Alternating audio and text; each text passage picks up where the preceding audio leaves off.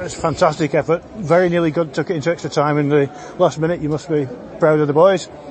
Yeah, I'm proud of them, but at the same time very disappointed like they are. They're absolutely gutted, as you can imagine. It's obviously that added a little bit more spice into the game when you know you've got to go and play Man United in the next round. And we were just a bit unlucky, and the ball didn't kind of drop our way. And another day we could have had a few goals, and I think on the chances we had throughout the game, probably as many clear-cut chances as what they did, and they just took theirs. And they're a good side. We expected that, but yeah, I think the general feeling in there is they're absolutely on the floor.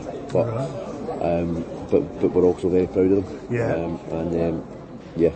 I mean, I think you mentioned that a lot of these lads have been together since the age of 14, and that seemed to show itself both in the team spirit and in the teamwork as well. Yeah, the vast majority of them have been together.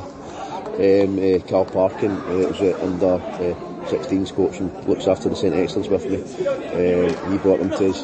He's coached them for a long time, and he's done an excellent job. And then we've just taken it from there. And we kind of on another day it might have been a victory, but unfortunately tonight it wasn't. And it's going to take a lot of time to get them to bounce back from that, but we will, and we'll go for it in the National League's Youth League.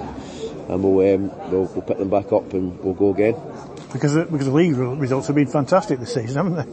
Yeah, they've been doing really well. The Excellency, nothing achieved yet, but we've started off well, and we've just continued to hopefully stay in the track. Well, I think I can speak for everybody at the club, and I say you did us proud tonight. Thanks. Yeah, I appreciate that. Thanks so much. And thanks everybody for all the support, the supporters, the staff at the club, and thank you to all the players for working so hard for us.